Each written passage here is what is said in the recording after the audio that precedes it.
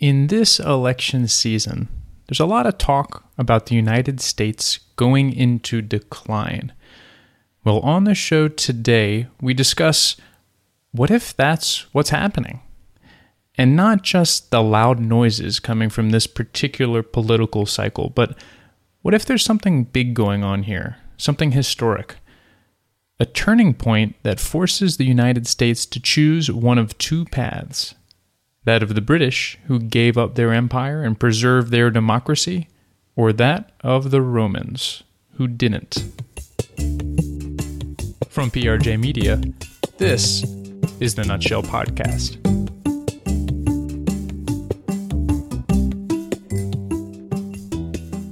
On today's show, Ryan spoke with John, who introduces us to a book called Nemesis, The Last Days of the American Republic. Author Chalmers Johnson was a former CIA consultant, and in the 80s favored a strong military buildup against the Soviet Union. But now he warns that American democracy is deeply threatened by its foreign interventions and extensive military footprint, including 800 foreign bases and military installations worldwide. The Romans overreached, and their republic went from a democracy to a dictatorship. Could it happen to the American Republic?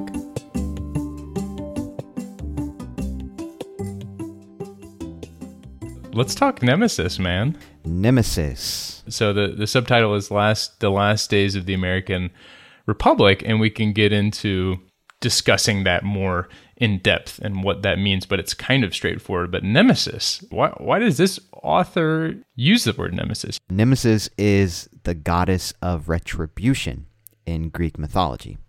That's intense. Yeah, so she gets the people who've been arrogant before the gods back. Wow. She like, so to speak, brings the chickens home to roost.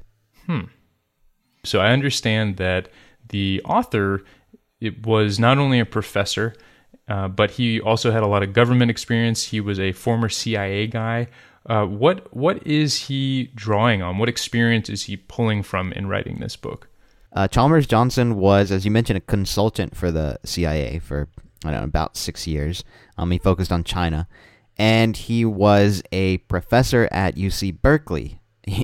How it's one of the best institutions in the world, right? Sure. And he has a PhD in political science from there. And actually, I should say he had a PhD in political science. He did pass away after writing this book. So anyway, he was also a naval officer in Japan during the Korean War. He is a pretty prolific author. He's written books about American hegemony and imperialism, like this book. Okay.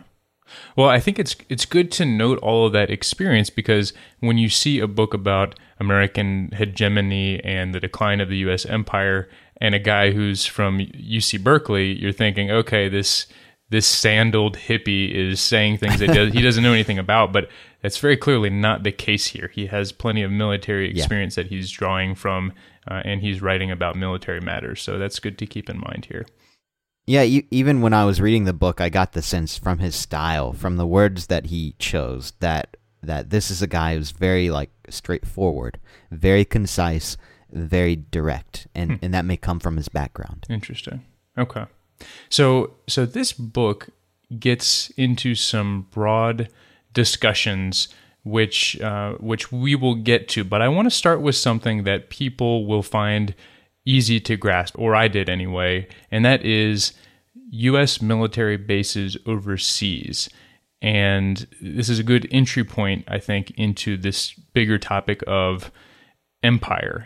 Most people know that the U.S. has bases in places like Japan and South Korea and Germany, right, where we have a legacy. We fought a war there. There's a strong partnership today.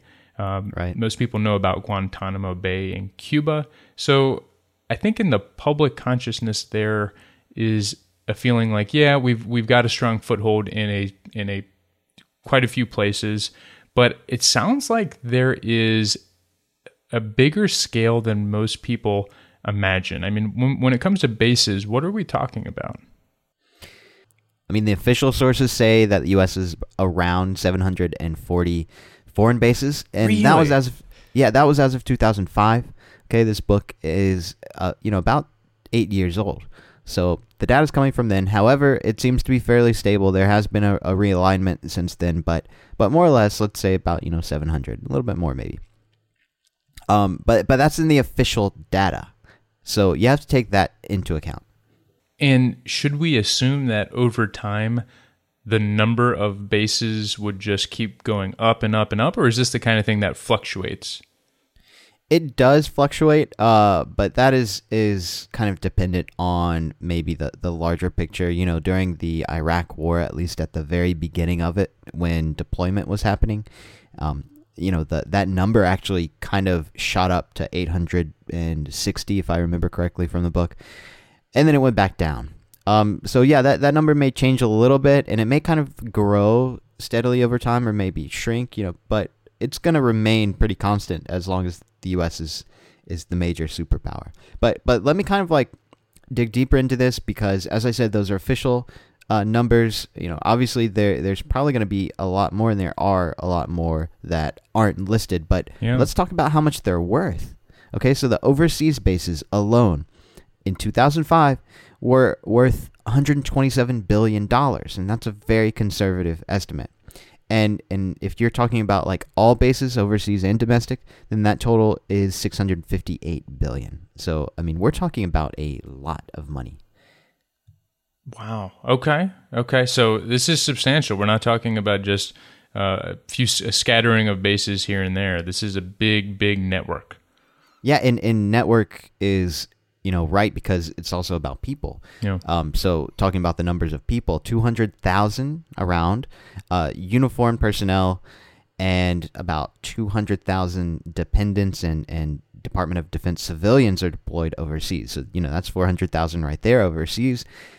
Worldwide totals, though, I'm just talking about worldwide. So here and abroad, about 1,800,000 military personnel, 500,000 Defense Department civil service employees, and then there are local hires abroad, right? And that's about 200,000.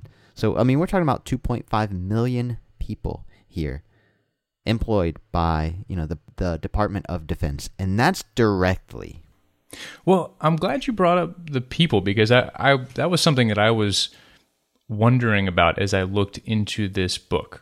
I mean, the author is a military guy, and I know that within the military there's a range of opinions on all kinds of things. It's not a monolith, but this is a book that's forecasting the end of American hegemony and advocating that U.S. power projection and the number of bases scale back dramatically. And I was thinking that upon hearing the topic, there are probably a lot of people who might kind of recoil. It sounds, it might make some people defensive, particularly some of these millions of people that you're talking about who have served on bases overseas, and maybe with good reason feel like they've done some good where they have been. So they've had personal experiences with some of these bases. So I wonder how we can communicate with somebody like that who has maybe a relationship with one of these places that we're talking about. They've been a part of this network. This topic may make some people feel a little defensive. I mean, help me reach those people. Why should this matter to all of us? It's an important question, because whenever you talk about this stuff, and I've had plenty of experience talking about this with people who are involved in this. A lot of my family, a lot of the people I grew up with. I grew up in a military town, one of the largest military bases in the country. I grew up, right down the street from it. Yeah. Went to school with people. Went to school with general sons. Basically, I've been around the people aspect of it my whole life, and I do find that for good reason, people do feel somewhat defensive when you bring this up, but this book isn't about attacking them. It's about attacking how the system is set up.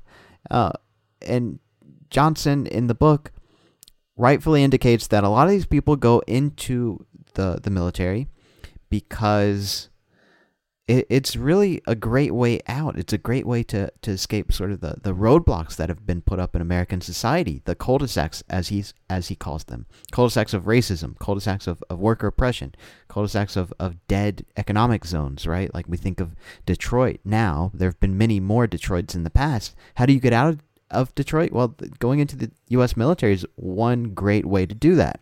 Yeah. But overall, this book is, in his argument, more so than the book, is important for everybody. It's important for you. It's important for the general's son. It's important for the general himself. And that's because it's about how the health of our democracy is in peril, because of this increased militarism. It's not an attack on the individuals or even the groups. We're moving away from becoming a democracy. We're becoming an empire, and we're losing control of our society, of our government, of our personal liberties and our privacy. So basically, if any of that is important to you, then it's important to pay attention to this argument. And we have to recognize that even though we participate in it, doesn't mean necessarily that we should kind of like shoulder the blame for that. And that's how I hope people kind of take this. Good. Well, we'll get into that in a minute, what the author means with respect to democracy and potential impacts. But I want to bring up the point that this book is a little bit, I won't say dated because that's the wrong word. It was written in 2007. That's pretty recent in the scheme of things. But I do want to bring it up because that was a specific moment in time with a lot of anger and maybe a peak in recent imperialistic activity, right? We were at the high water mark of U.S. troops in Iraq. There were 166,000 troops in Iraq that year that this book was published. And there was just a lot of anger at the war, at the people dying, at President Bush at that time. And at this moment, when you and I are talking in 2016, it's not perfect, but it does seem like some things are different, right? We have a president who has opposed going into Syria and putting boots on the ground in Syria, who has pulled troops out of Iraq, and who was elected on a promise to wrap up that war. So it seems like some things are different, and I wonder, although it hasn't been that long, do you think that anything has changed in this short stretch of time between Bush and Obama? I mean, has the book lost any of its relevance? So, look, you mentioned one thing. You said that this book maybe was written at a recent peak in imperialistic activity. I would argue that, if you're looking at it visibly, then maybe. Obviously, the invasion of a country is imperialistic, but it's very visible. What's not so visible is kind of the behind the scenes stuff, and the drone wars are definitely the behind the scenes stuff. So I would argue that our imperialistic activity has more or less remained constant. Sure, maybe kind of scaled back on some level in terms of invading a country, but it remains. And that is part of a bigger point that I want to make, that the details may change over time. Over the past 10 years, they definitely have. But the bigger picture remains. I mean, this book isn't about war. It's not about the war in Iraq, even though that features prominently in it. It's about how over the past, let's say, 60 plus years, our society has become militarized. And our economy depends on the military, right? And that's been the case from post-World War II until now, and even throughout World War II. Now we sort of practice military Keynesianism, right? And that hasn't changed from Bush to Obama.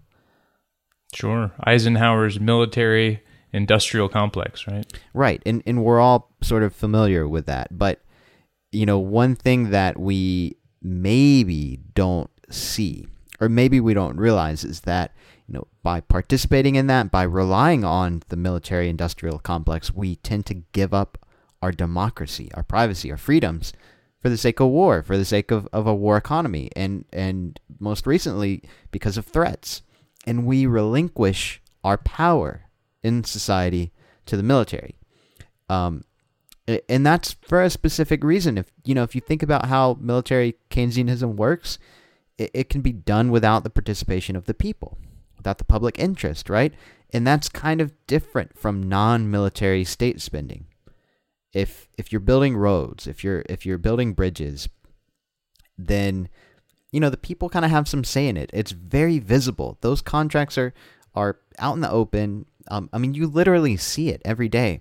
But when we're talking about which missiles to develop or which fighter jets to build, that is in a black box. We can't see that. We don't participate in those decisions.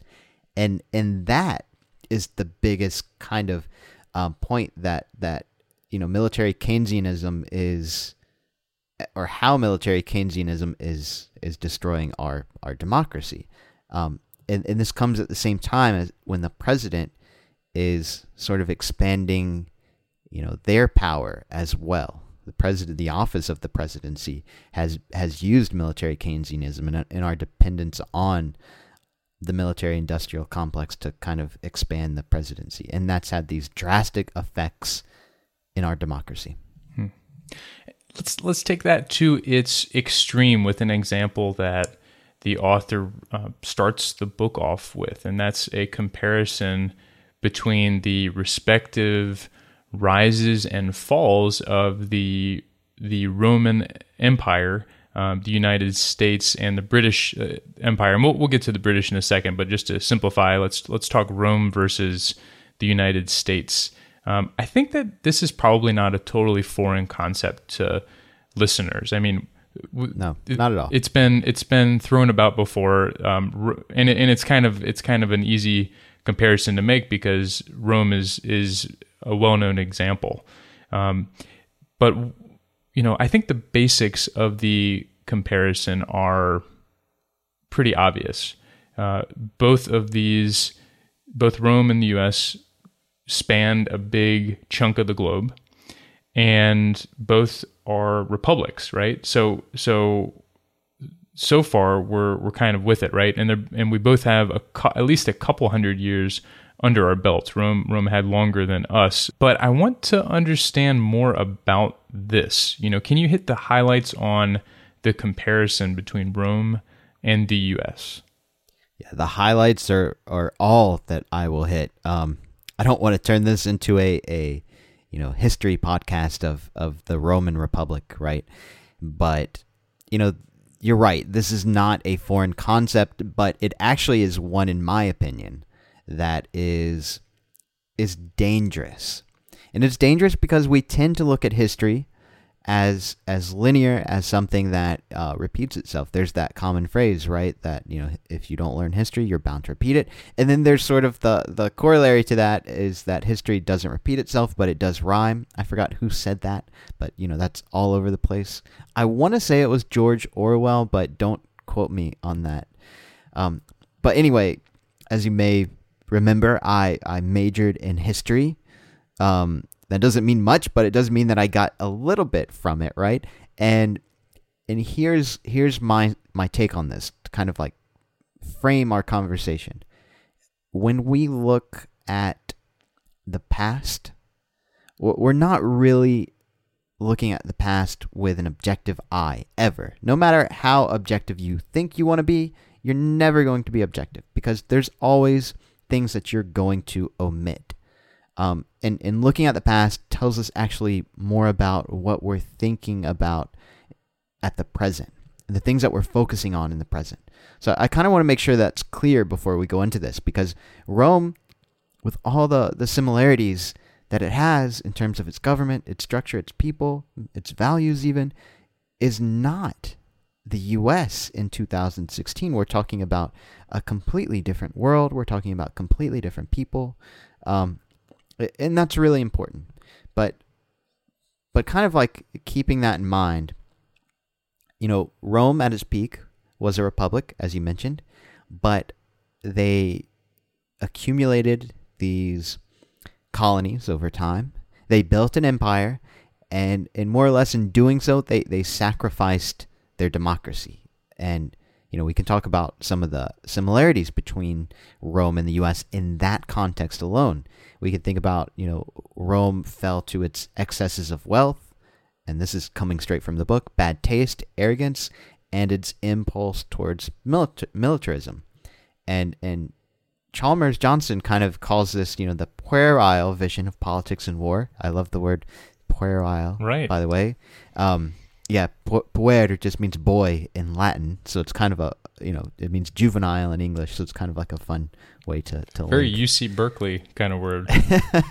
Yeah, it's a fun way to link, the Roman Republic to the modern U.S. But anyway, he said like the puerile version of politics and war, that Rome was practicing, which is very much like our shop until you drop world of American consumerism.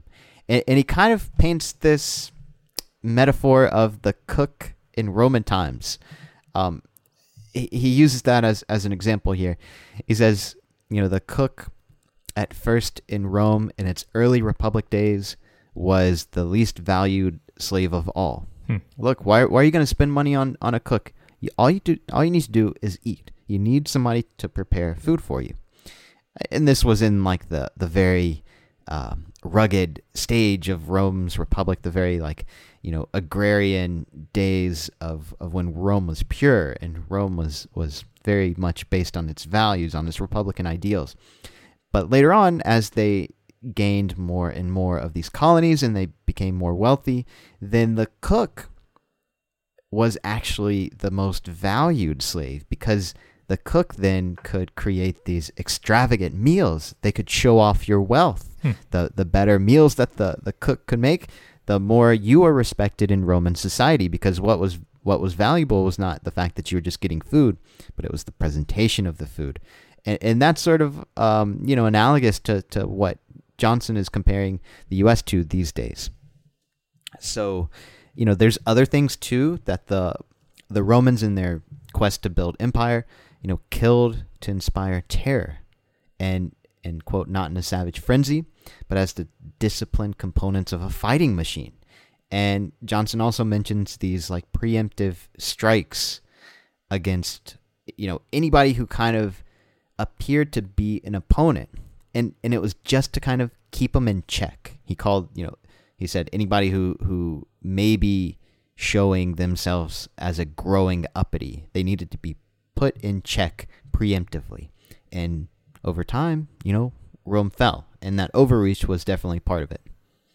In the last couple thousand years of the histories of imperialistic republics or monarchies, we don't have a whole lot to draw on, right? So I guess we're dealing with pretty limited examples, but the two that the author brings up are Rome, obviously, and then also the British Empire. And he says that the choices that we are faced with in the United States is to follow one of those. That's kind of his way of framing this. Either you continue the overreach, you continue the colonies, you continue the warlike behavior as the Romans did, and you, I guess, stretch yourself too thin. Or like the British, you have a moment in time where you have a recognition, like the British did after World War II, where we can't keep doing both of these things. We can't maintain a huge colony in India, for example, while maintaining peace and stability and democracy at home. So do you find that that is a fair choice that he's offering us? Yeah, I mean, let's just think about this for a second. It's really hard to go around the world, bomb people, shoot people into submission for economic or territorial gain, whatever it may be, right?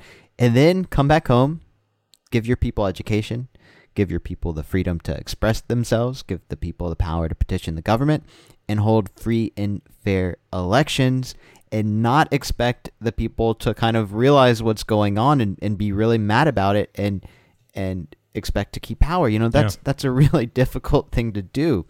So, England took a different route. England dismantled their empire because they saw that it was unsustainable to be both an empire and a democracy, that at some point when you oppress abroad and liberate at home, you just would face the face the backlash at home, and you wouldn't be able to either maintain power or you wouldn't be able to maintain your empire abroad. One of those at some point had to give.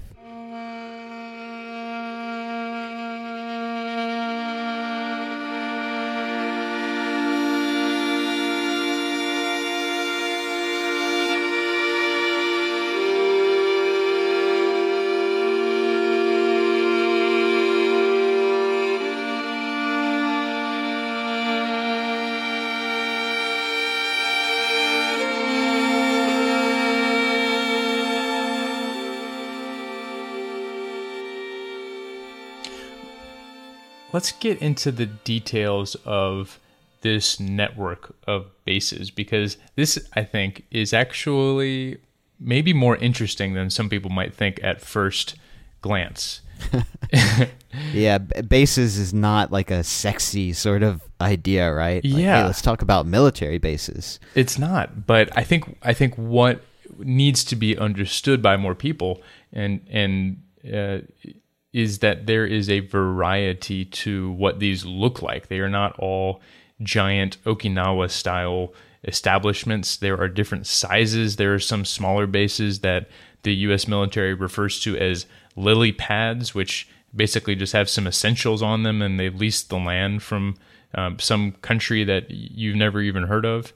I mean, what all is out there? What kind of bases are out there? There are, at least in the book, what Chalmers Johnson outlines, there are 3 types of bases. Okay, so the first is this big one that you're talking about, the main operating bases. And those are these, huge bases in these countries that you have heard of. And they have permanently stationed combat forces. They have, huge amounts of infrastructure like barracks, runways, hangars, ports, you name it, it's there. They have these command and control headquarters. They have schools, hospitals, movie theaters, all of malls, these. Yeah, right? Movie theater. They have everything, man. They call these places like Little America, but even though they're not really like the culture of mainstream America, it looks like a Little America. And like I said, these are in places like Germany, Japan, Italy, South Korea, you name it. You probably know somebody who has been stationed on one of these MOBs, main operating bases, if you know people in the military. But okay, so the next type is a little bit smaller. We're decreasing in size as we talk about these. And these are called Forward Operational Sites, FOSs. These are also major in terms of size, but they're not, major in terms of importance, but they're not major in terms of size. Okay. The military kind of goes out of its way, Johnson says, to play these down. Like, yeah, we have these bases, but they're not that big. They're there, right? But they're not that big. Anyway, they're pretty important. They're just like a little bit smaller than the MOBs, but the families aren't allowed there. And supposedly, you're supposed to be rotated out in shorter segments, but that's not always the case. And once again, supposedly they are supposed to be non-permanent, but they are. Wow. They're pretty permanent. Most of them are anyways. So anyway, there's the third type, and these are called the Cooperative Security Locations, CSLs. And the Defense Department likes to call these, in their great terminology, lily pads. And if you think about it, what do frogs do on lily pad? They jump from one to the other. And these are like, these tiny little bases in those countries that you said that you've never heard of. And they're just kind of there to establish what Johnson calls this, arc of instability, or to kind of establish a U.S. presence in the arc of instability. And these sweep across the nation: South America, North Africa, Middle East, Philippines, Indonesia. These are kind of like jumping places for prepositioned weapons and munitions. So, you can think of this as sort of the links, the connectors between the other two FOSs and the MOBs, the other two types of bases. So these are in places where it sounds like you just wouldn't stumble upon them. You wouldn't know that they were there unless you knew to look. Yeah, you would find one, in places like the outback of Paraguay. You would find them in, some tiny Middle Eastern country, and another point here is that like these tiny Middle Eastern countries maybe don't want people to know that there's a base there. They kind of want to downplay it. So, that works for the U.S. government as well. The Middle Eastern country doesn't want to be seen working with, the great empire. Yeah. And the U.S. government doesn't want you to know that they have these things. So it's a very nice sort of connection in many cases. Smart. Okay. So some of these countries are, in fact, I would venture to say maybe most of them are getting paid, right, for the U.S. to be able to have bases there. Is that the basis of a lot of these arrangements? I used to watch college football when I was in high school, and there was this guy who would always like be set up to say this one line, "Not so fast, my friend," and that's what I want to say to you. I'm glad to give you that chance.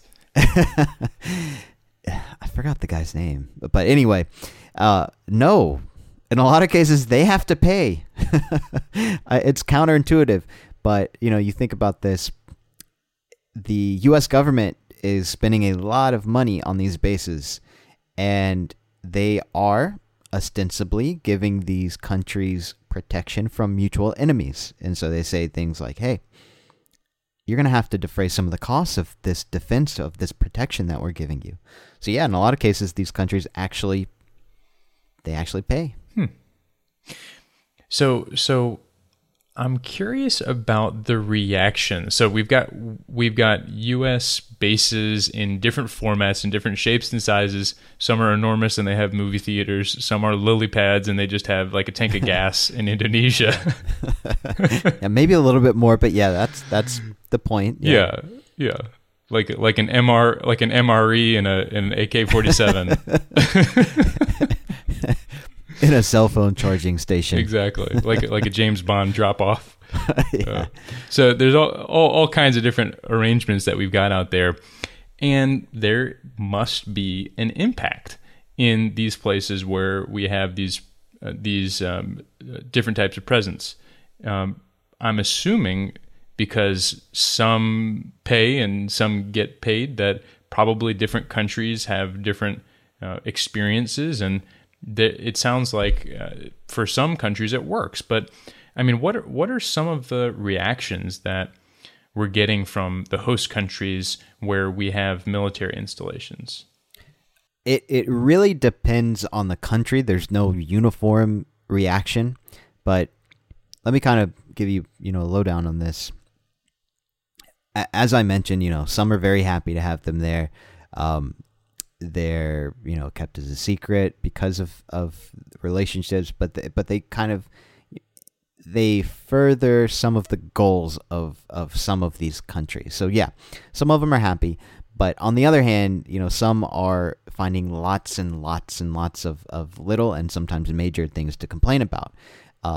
And some of these are major countries, and over the past 10 years, Germany has found many problems with U.S. bases there, and one of them is environmental damage. And you wouldn't necessarily think of that as this big problem, but military bases have special rules, and in Germany they don't have to go by their form of the Endangered Species Act.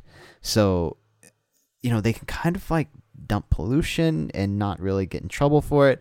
They can create these problems in terms of the way that they build things, and Germany is somewhat of a progressive country, right? And in many ways, it's one of the most progressive in the world.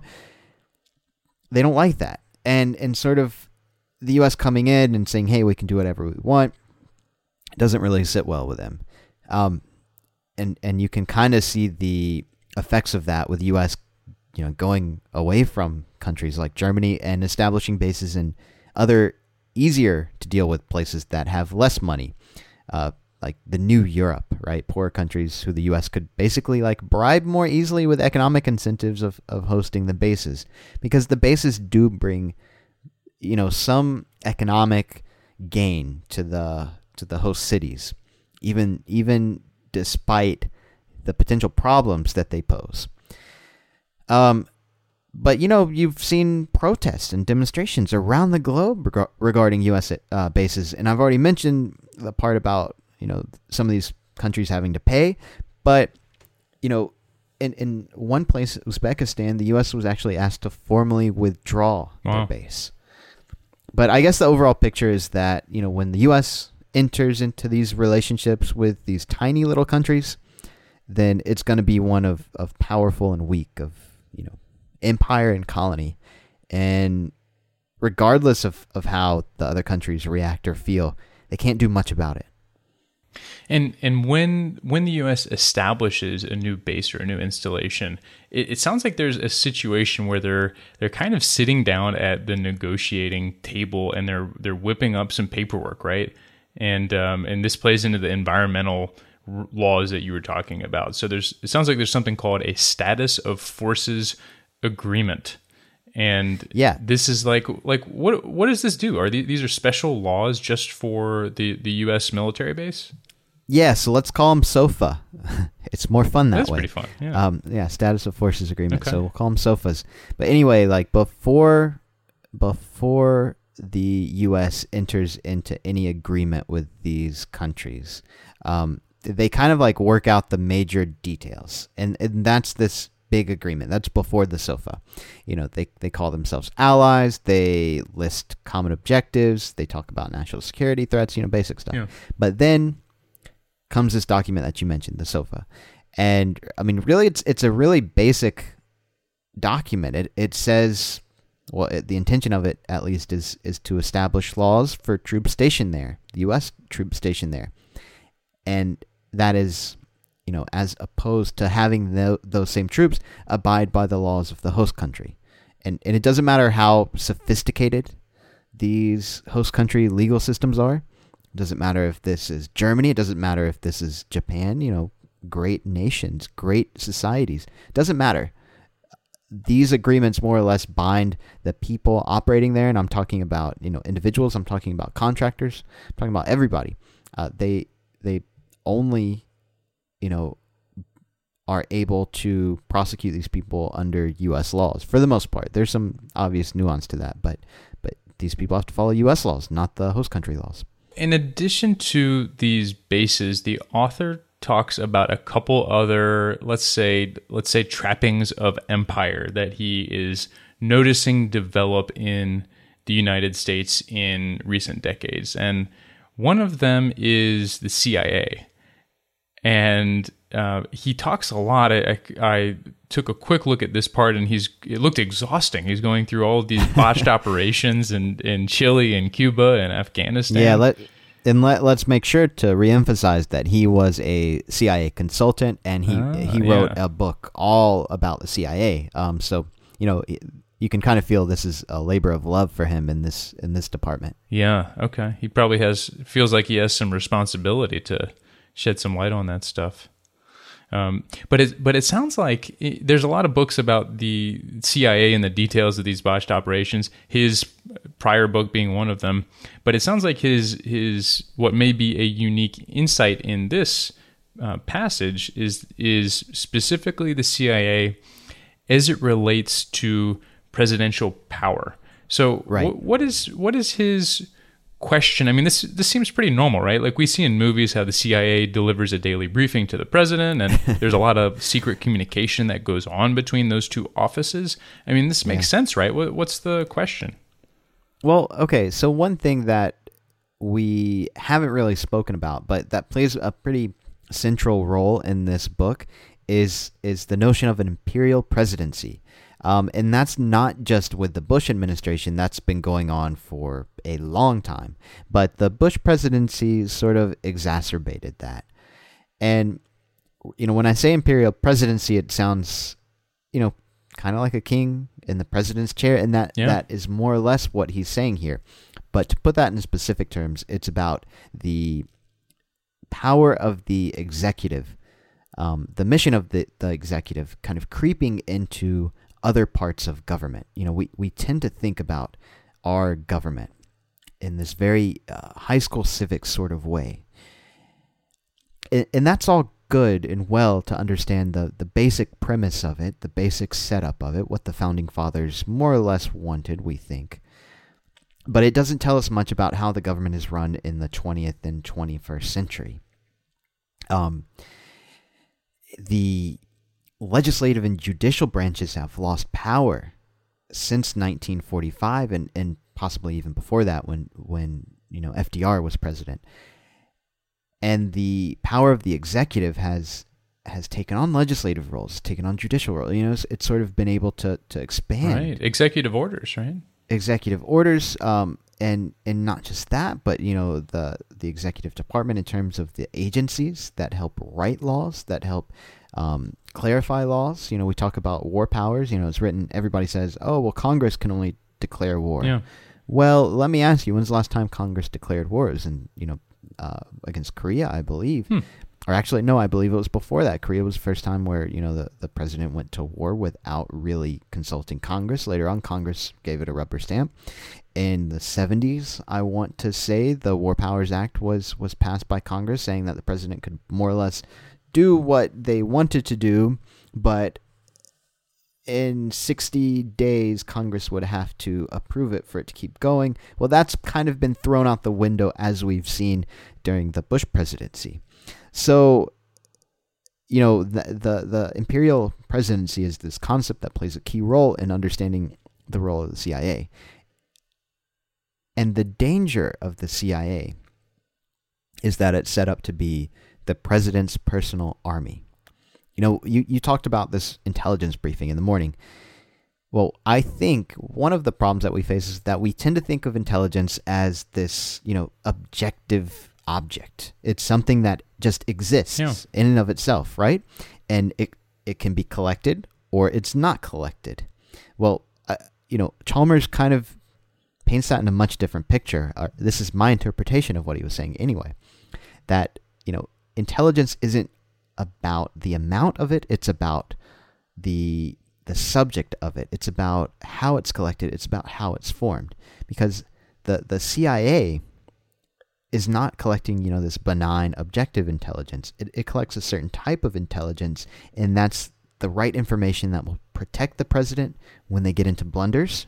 We think about Iraq in 2003, and it's the type of information that could possibly lead to carry out some sort of policy that will help the president maintain power by, pleasing key constituency groups. We think about donors in that case. So this is the problem, and it's a problem for a lot of reasons. But really, let's think back to the beginning of this conversation where we were talking about how militarism undermines democracy in key ways. Look, the CIA is unelectable and it's unaccountable. This is an agency that is more or less, the director of it's appointed by the president. From there on out, it's run like any other organization. People are hired and fired based on, whatever it may be, merit or allegiance, whatever their sort of filter is. They make those decisions. We, the people, do not. And that's not only, makes them unaccountable for their actions, but their budget too. I mean, we don't know what they're spending money on. Everything in the CIA is a secret. And look, they have one person to please. It's not us, right? It's the president, and the president with his expanding power. So this opaqueness, this lack of transparency that CIA has can lead to these really dangerous consequences. And those consequences, undermine democratic principles. Yeah, and I wonder, particularly if they are, forget even for a second about protecting the president and pleasing his interests. I mean, what if you have a head of the CIA who has his own aims, and by withholding certain intelligence or presenting certain intelligence, he can alter the course of the country? I mean, that kind of thing probably happens too. Well, I mean, yeah, we've seen the CIA suppress information. We've seen them omit information. We've seen them trick people into going war, right? I'll read a quote from the book that kind of paints the picture here a little bit better.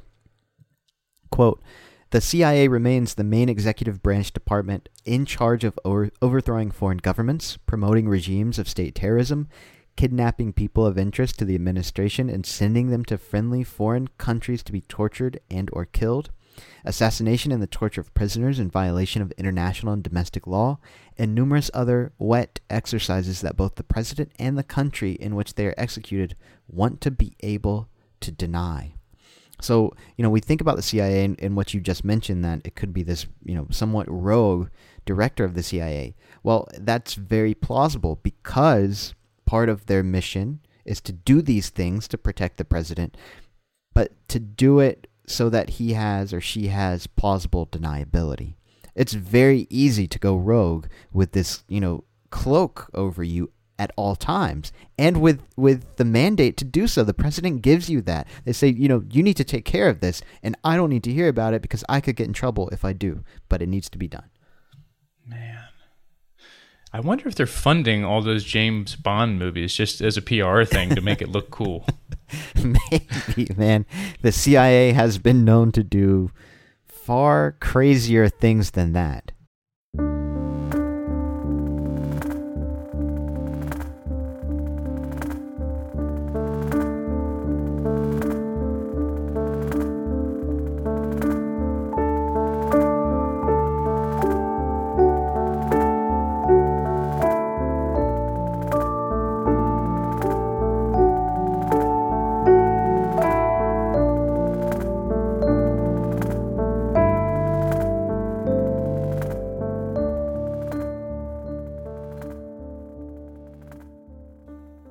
Look, John, you have convinced me to pay attention to this issue, okay?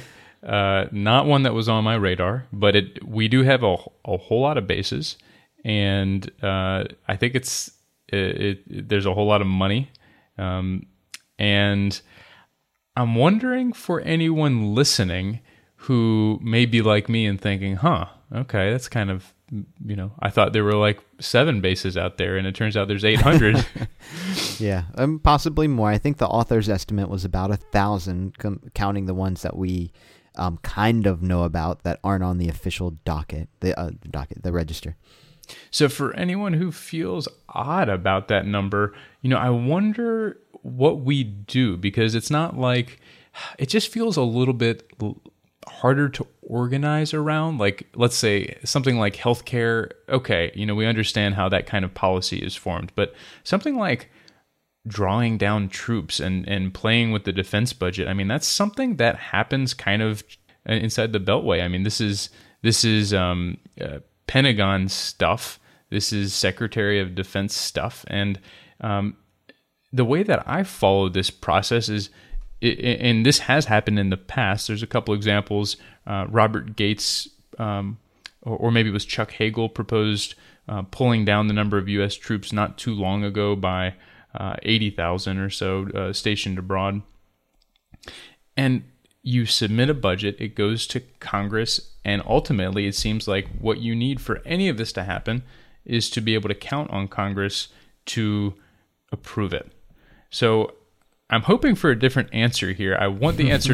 I want the answer not to be that we need Congress to make a change here. But is that the answer? I'm sending a message to Congress right now. You congressional representatives, listen up. You are our only hope. Oh, man, I was afraid of that. No, I'm just kidding. I'm just kidding, of course. I don't doom us to that fate, not just yet. Yeah, it would likely have to have some cooperation from Congress. I don't think it originates in Congress, though. I think it originates here. I think it originates with the people. And this is kind of like the same sort of answer that you always hear. But look, until people care about this issue, because there are people who care about it, but it's not the majority in either party. Until it becomes sort of part of our national conversation that the presidency, Obama, Bush, whoever it may be, Clinton, has too much power in terms of its executive overreach. Until people start on both sides saying that the way that we sort of spread our might around the world in terms of military bases is just too much. It's money that we could spend much more effectively in other places. Until that becomes sort of the rallying call, the way that inequality has risen into our national conversation, I don't think anything's really going to happen with it. So if I am afraid right now, if I'm afraid that we are the new Rome, and then I've done my job. And Rome is scary, right? Because Rome is in the past. There was a rise, there was a fall, and hey, man, we don't want that to be us, right? I don't like that. I mean, going through all these topics, we have executive overreach, we have foreign bases, we have the damage that us being in some of these host countries is doing, maybe specifically to those people, maybe also to our standing in the world by dumping environmental toxins and spurring terrorist groups to start up in certain places. We have these weird SOFA status of forces agreements. And then there's this existential threat to U.S. democracy that the author's talking about. So if we have all these, what before listening to you talk about this, I would have guessed to be entirely disparate and disconnected subjects. But according to the author, they form this cohesive story that is posing a risk to U.S. democracy. I mean, with all of this out here that the author's talking about, what should we be leaving this conversation thinking about? Let me actually take the words from the author himself. I kind of want to wax poetical here because I really admire Chalmers Johnson in writing this trilogy, because I don't think it was easy to write about, and I don't think that it was easy to do because of the complexity, but also just because of his closeness with this material and his experience. And just because this is really controversial stuff that people who are powerful can kind of try to shut down. And because the author, passed away soon after writing this, and me just reading this book and us talking about it is my way of kind of like trying to push it forward as much as I can, because I think it's important. So I want to leave this conversation with his words. And he said, quote, "In Nemesis, I've tried to present historical, political, economic, and philosophical evidence of where our current behavior is likely to lead. Specifically, I believe that to maintain our empire abroad requires resources and commitments that will inevitably undercut our domestic democracy and, in the end, produce a military dictatorship or its civilian equivalent. The founders of our nation understood this well and tried to create a form of government, a republic, that would prevent this from occurring. But the combination of huge standing armies, almost continuous wars, military Keynesianism, and ruinous military expenses have destroyed our republic structure in favor of an imperial presidency. We're on the cusp of losing our democracy for the sake of keeping our empire. Once a nation is started down that path, the dynamics that apply to all empires come into play. Isolation, overstretch, the uniting of forces opposed to imperialism, and bankruptcy. Nemesis stalks our life as a free nation." That's sort of the summary of what we were just talking about. And he goes on to say, and once again I want to quote him here at length, quote, "I remain hopeful that Americans can still rouse themselves to save our democracy. But the time in which to head off financial and moral bankruptcy is growing short." This book was my attempt to explain how we got where we are, the manifold distortions we've imposed on the system we inherited from the Founding Fathers, and what we would have to do to avoid our appointment with Nemesis now that she's in the neighborhood. Unquote. Look, I don't want to become Rome just as much as you do. I think we've still got time. I hope that we've still got time. But something needs to change. But hey, if it doesn't, look, Rome has gelato, man. There's your consolation prize. Well, thank you for ending on an optimistic note and not making me tease that out of you. So I appreciate that.